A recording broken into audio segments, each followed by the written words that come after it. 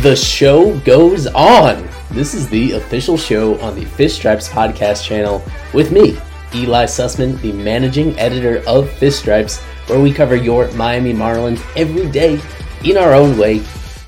And that everyday coverage has continued in recent weeks, despite the lack of official show episodes. It's glad to be back on the mic.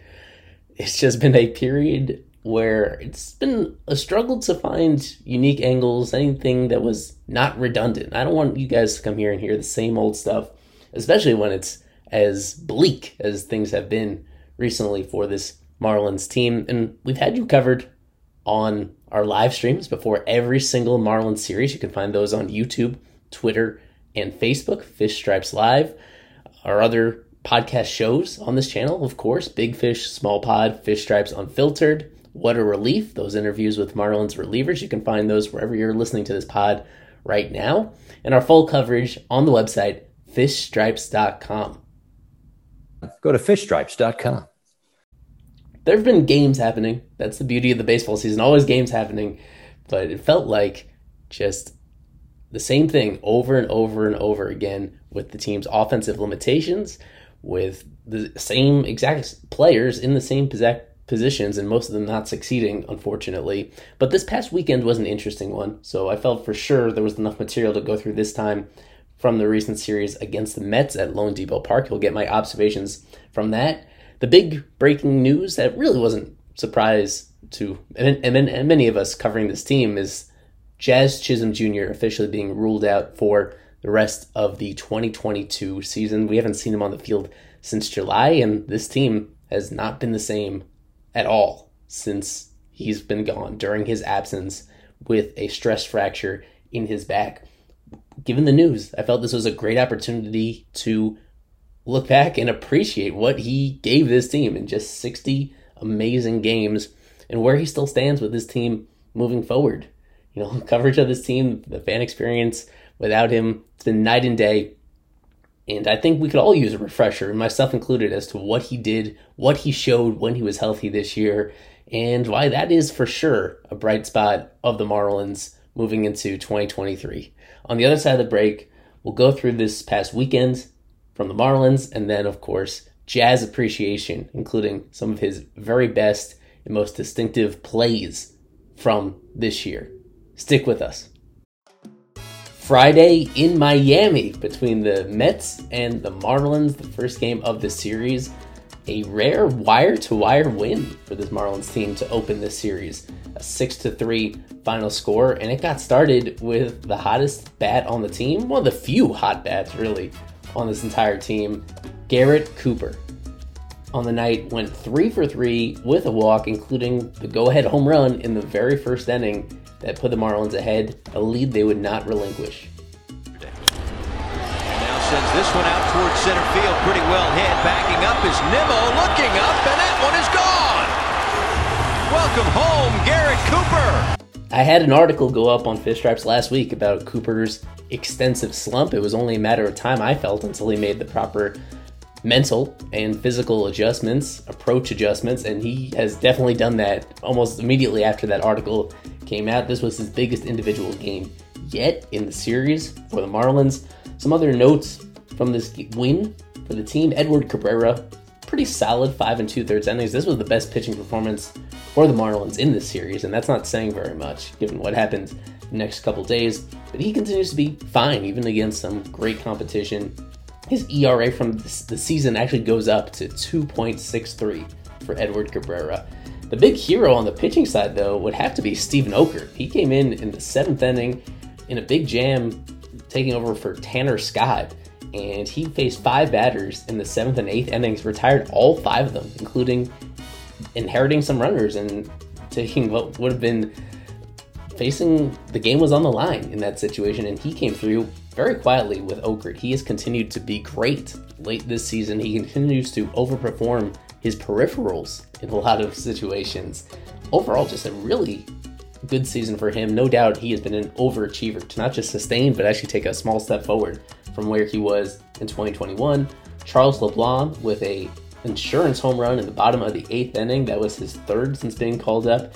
He continues to look like he belongs at the big league level, despite lack of prospect pedigree for this team. And the Marlins, at that point, they actually put together a rare winning streak. That was their second straight win, coming off the end of that Phillies series as well.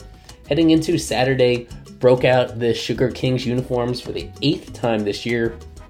For the 6th time this year, they lost in those Sugar Kings uniforms. 11-3 the final score, with the Mets bouncing back in a big way.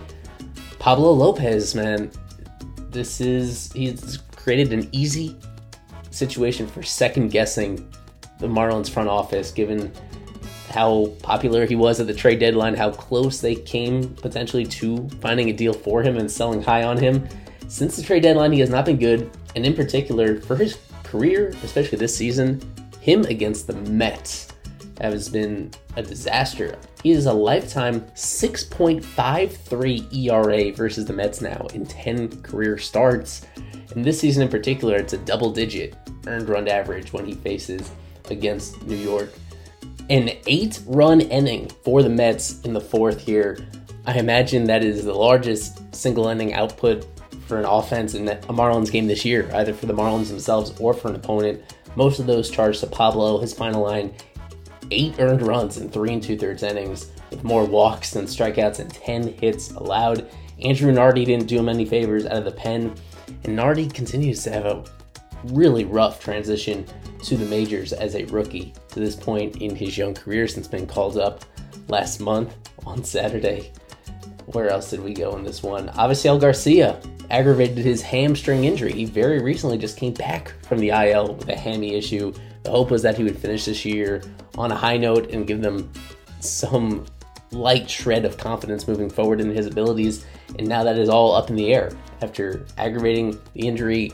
Not determined yet how long that could potentially keep him out of action for the Marlins down the stretch. It just means more playing time for the young guys, and to this point, unfortunately, those young outfielders just not really taking a whole lot of advantage of that playing time that they're receiving. So the rubber game on Sunday, the one that overlapped with the Dolphins Week 1 game. So there was not a whole lot of people paying attention to this one, even myself included. I was in and out, especially after the Mets went up early. A 3-run go-ahead home run from Brandon Nimmo against Jesus Luzardo, and the Mets would just add on from here. It never really seemed like it would be a close contest between these teams. Taijuan Walker for the Mets. He's faced the Marlins a bunch of times this year. I think this was the 5th one, and all 5 of them have been pretty solid starts, especially here on Sunday. This may have been his best overall against the Marlins this year. It was a pretty easy 9-3 win for New York. 10 strikeouts for Taijuan Walker, no walks or hit by pitches. Whereas Luzardo, this was an interesting stat that I had not realized. This was the first time all year that Luzardo had hit a batter with a pitch. Given he's somebody that has had control issues in the past, that was surprising to learn. 2 hit by pitches, 1 wild pitch, 3 walks, 5 earned runs, and only 3 in the 3rd innings. 91 pitches. 91 in 3 in the 3rd innings for Luzardo. An unfortunate hiccup given his recent string of strong performances. It's just a reminder that although his improvement this year has been very evident, there are still inconsistencies. Occasional inconsistencies like this. It's a pretty good lineup, but not one that had necessarily been firing on all cylinders entering this series.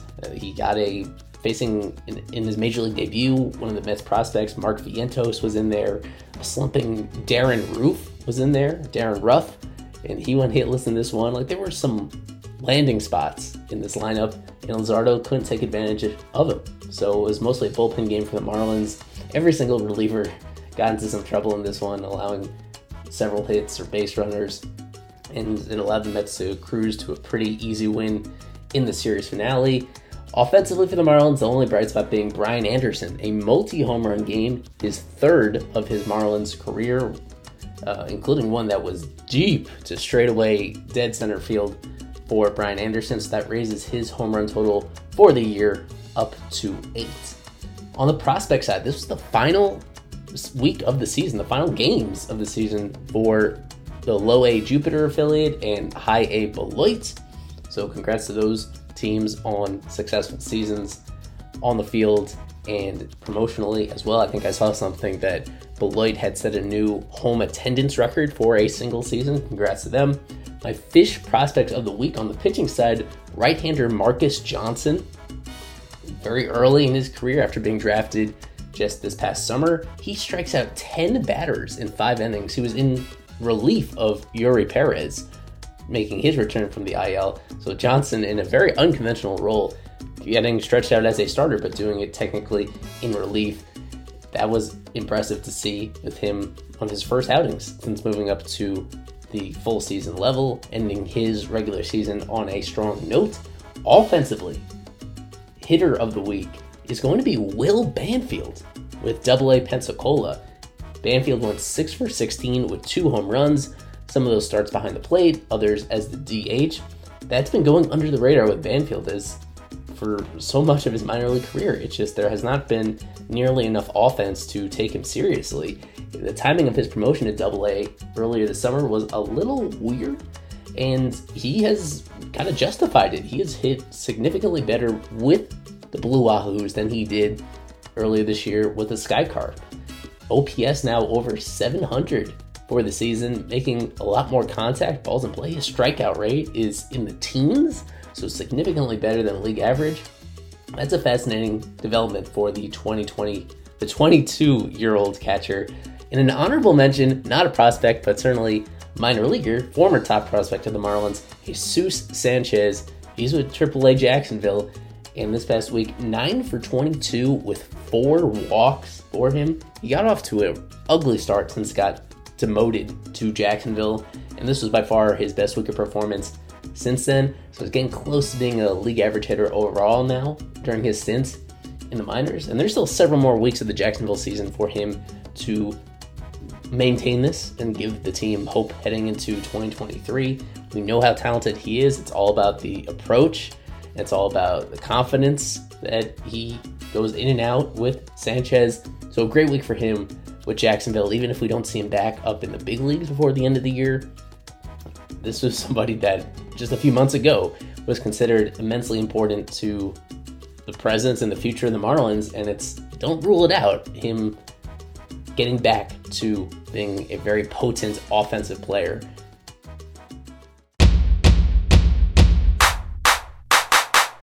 Speaking of potent players with many years of club control remaining, Jazz Chisholm Jr. Heading into the All-Star game, he was holding out hope until the very last minute that he could play in the All-Star game. That was 2 full months ago with Jazz when he was out with a back injury. The nagging injuries weren't anything new. He dealt with several of them in 2021, dealt with several more even before this IL stint. And this team, they just decided, kind of understandably, to take it as cautiously as possible once they discovered the stress fracture in his back. The timeline, based on everything going on, all indications, even by Don Mattingly's omission, there was a circumstance where he could have come back onto the field and contributed to them, at least hitting-wise, at the end of the season, if they really needed him to. But understanding where they are in the standings, 25 games under 500, a losing record already clinched, the future that Jazz still has with this team under club control for 4 more years at least beyond the 2022 season, and how much potential he has, they're just not going to risk it, and they shouldn't. So that playing time going to others who really need to prove themselves. Jazz being really the one super young guy on this team that has established himself as an impact player. If he's going to be healthy, that is the question. That's really the only question at this point. If he's healthy, he's going to be an impact everyday player for this Marlins team moving forward. Why is that? And it's because he was absolutely electric during the first half of the season when he was healthy.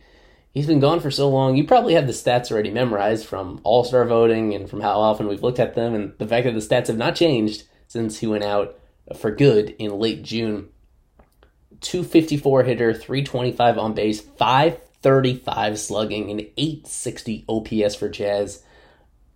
14 home runs is still the second highest total on this entire team. 14 home runs in 60 games, 12 steals. He was well on pace. He was just a significant step forward from where he was in 2021. That's what you love to see. Putting the ball in play more often. A big development was pulling the ball and getting the most out of the power that he has by changing that approach, and it was successful. it was such a successful season for Jazz. We're going to get into the stats a little bit more in just a few minutes, but first I wanted to just celebrate what he did, and it's more than just the numbers, it is the highlights. Sticking just with on-field moments, I picked out 8 of them that stood out to me for different reasons that exemplified the season that Jazz was having before being interrupted by injury. I put them not in a ranking order, but in chronological order. I have my top 8 on-field moments from Jazz's 2022 regular season, and we're going to just replay the highlights for you one at a time so that we can take you back to that place with Jazz as the engine of the Marlins offense and defense early on this 2022 season. Opening day, he got started immediately. A go-ahead 9th inning home run off of Camilo Doval of the Giants. This was on April 8th. One of the only opposite field home runs of his MLB career. He could not have chosen a better situation to do it in. 2-1, runner goes. Jazz swings, sends one in the air, left field, hit deep, carrying, gone! A home run for Jazz Chisholm, and the Marlins come back and take the lead in the ninth. Later in that same series on opening weekend, April 10th, the full extension leaping catch. Jazz took a step forward defensively this year compared to last year. This is an example of what he's capable of. Leaving the ground, his reaction time, his catch radius. This was mesmerizing to see, and it's still seared into my mind as we get towards the end of the season. Jazz diving and makes the play. That one ticketed for right field. A diving gem there by Jazz Chisholm Jr.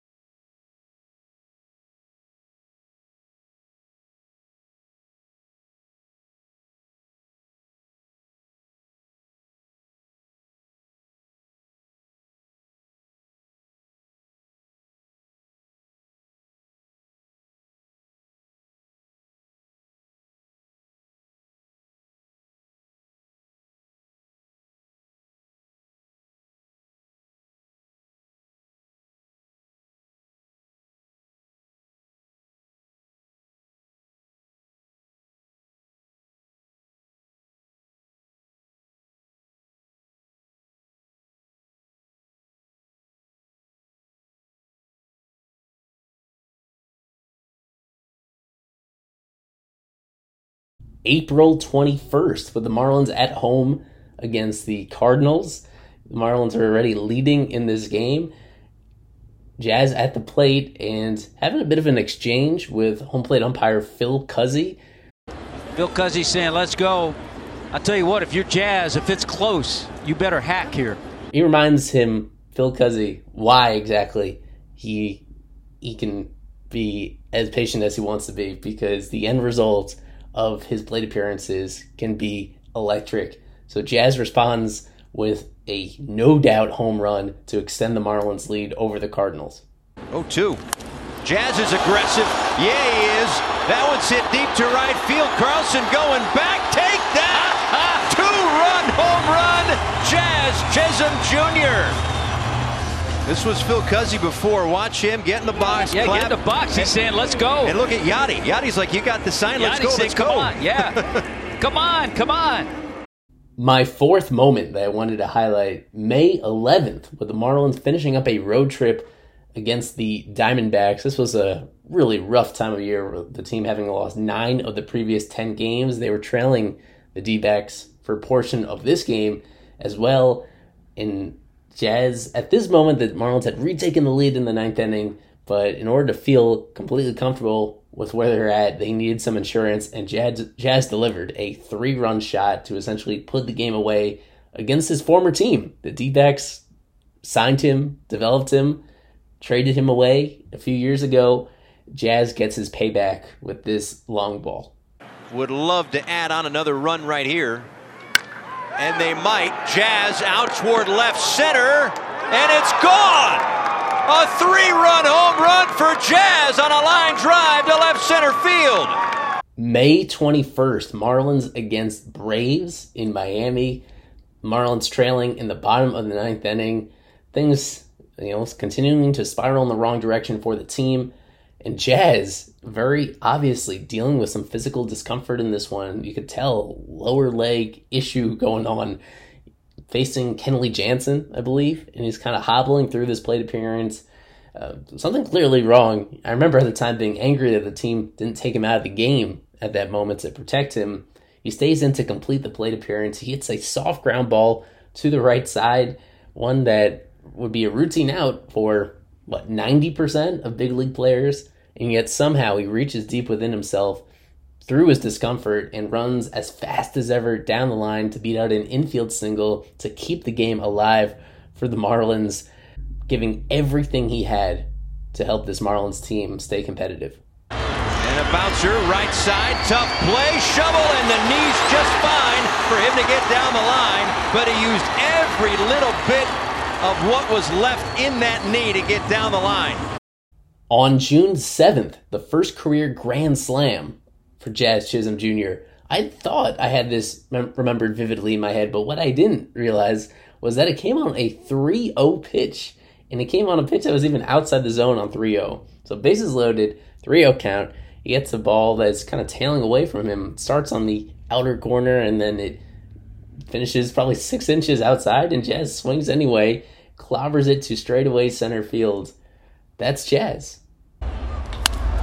Jazz gets into one out towards center. Way back there, way back, and it's gone! A grand slam for Jazz! One other Jazz home run I wanted to highlight here from June 10th, just a few days later, at the Houston Astros. On paper, this looked like a big mismatch, and the Marlins ended up winning the series. Jazz set the tone by taking this super high pitch from Luis Garcia. It was over 4 feet off the ground, I think, and hitting a leadoff home run against the Astros, really making a statement about you can't get a high fastball past Jazz. 0-2 pitch. Jazz goes up, gets that one, sends it deep to right center field, and that's into the Marlins bullpen. A solo home run to start the night. Jazz driving that bus. He has been on fire. And finally, the 8th on-field moment from Jazz this year that I wanted to zero in on, going back to his defense. The fact that he emerged as a very talented and valuable defender for the Marlins at second base this year. You probably don't remember this particular play at all. It was from the Tanner Scott game, the one in Philly that they end up losing on a walk-off 3-run home run. For most of the game, the Marlins were shutting out the Phils, and this was in the later innings with just a 1-0 lead. An attempted base stealer tries to get to second on Jazz, and he takes this really difficult hop on the throw from the catcher, and he simultaneously grabs it, lays down the tag, and also blocks the base with his leg, having the presence of mind to do that as well. So even though the runner kind of gets to the base before he's able to arrange the tag, the fact that he did everything right on that play to be able to pull it in, lay it down as quickly as possible, and while also getting in front of the base, that just shows, how fundamentally sound he really is. Runner goes, pitch is taken low, throw to second base on one hop. He is out at second base. He must have come off. That, or he must not have gotten to the bag. Either way, and there's no argument from Vierling. Going back to the Jazz stats for 2022, this got a lot of attention over the weekend when I pointed out that Jazz still leads all Marlins players with 39 runs scored this season. For somebody that has played less than half of the team's games to this point in the season. And by the end of the year, we'll have played less than 40% of their games. For him to still have more runs scored than everybody else, it speaks a lot to his ability. Perhaps even more so, it's an indictment of the surrounding talent around him. So 39 runs scored in just those 60 games that he played. It looks like by the end of the year, maybe John Birdie will pass him. And but that's about it. That's about it. Really, the drop-off for both him and for the team's offense has been really more severe than anybody could have feared to this point. He still leads all Marlins players with 2.5 wins above replacement. Whether you go by Fangraphs or Baseball Reference, they are almost perfectly in sync on Jazz's value in that limited time. I had pointed out that I think him, Giancarlo Stanton, Starling Marte, it's a very short list of guys that were about this much value while playing so few games for the team. He was that type of all-around player that contributes in all those various ways, with his bat, with his base running, with his defense. The Marlins went 27-33 in games that Jazz played. That's a .450 winning percentage, only 6 games below 500. When he doesn't play, this is entering Monday's doubleheader against the Rangers, not including those games, 30-49 without Jazz. That's a .380 winning percentage, on pace for 100 losses. This is a 100-loss team without Jazz, which, again, is both a reflection on his ability, but also the shortcomings of his teammates. There was just no reason to believe that this Marlins team would not improve from where they were in 2021, given what they invested in order to improve the team, particularly offensively, also defensively, with guys like Stallings and Wendell. They did make some marginal improvements to the bullpen going outside the organization, and beyond that, they just retained a lot of the talent that they had the previous year. The hope was, the very reasonable expectation is that with these acquisitions and with some considerable improvement from their young guys internally, that this team as a whole would take a noticeable step forward this year. It's never about making the playoffs. Honestly, even making 500 was a pretty big stretch.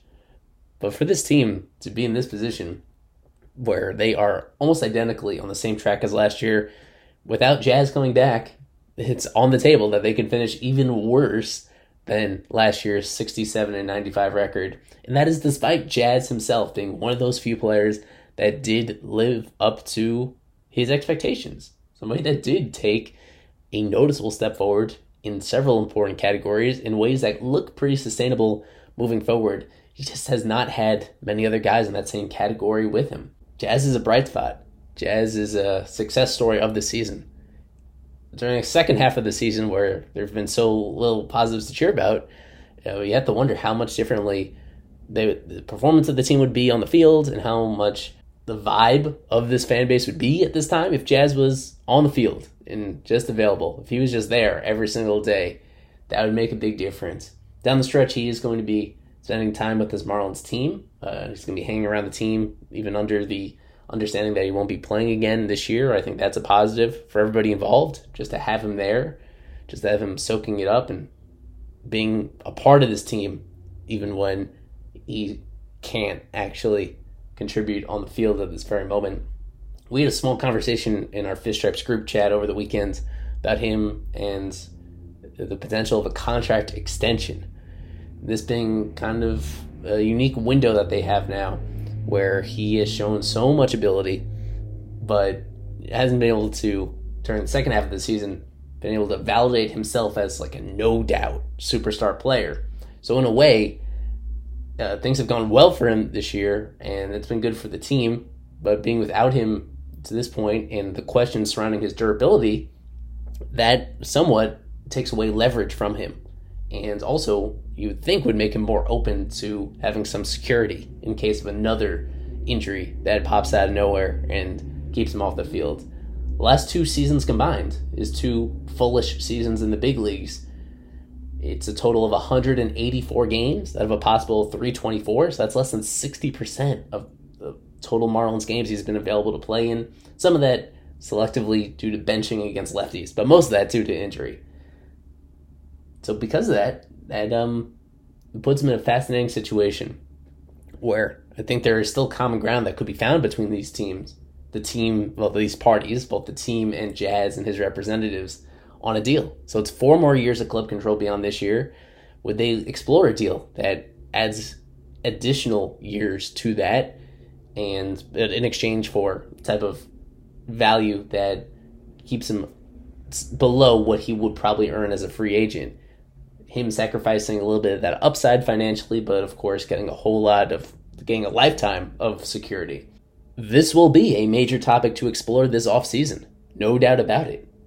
The potential to work out something long-term with him, to instill some confidence in the fan base that he's going to be around, in that he is a building block for this team moving forward. Something to keep him happy, something to keep him in the right mindset and put him in a position where he feels that he should be validating that investment that they make in him. I think it can make sense all the way around. Still some time to hammer through the specifics about what that could look like. It would probably have to be a bigger guarantee than what they gave Sandy. So I wonder how that would play, of course, given that context between those two and the way that they're viewed within the organization. But I look forward to exploring that and other topics. As I said, I've been watching every single game down the stretch, even if I haven't been doing these solo pods. You can hear my thoughts a couple times a week, every week, on the Fish Stripes Live series preview shows that we continue to do. But I'll be doing these official show episodes more regularly in September and October as well. We'll be doing some, as soon as the regular season ends, we have some other ambitious ideas for a special series and mini series within the show that you guys would find interesting as we look forward to the future of this organization. It's going to get better. I don't think it could get much worse than it has been during the second half of this season. But if you're still listening to us, if you're still following the team closely and still sharing your thoughts about it with us, then we're immensely grateful for that. Rate and review the podcast wherever applicable. Encourage others to listen to it as well here on the Fish Stripes podcast channel. I've been Eli Sussman. Thanks for the support, and go Fish.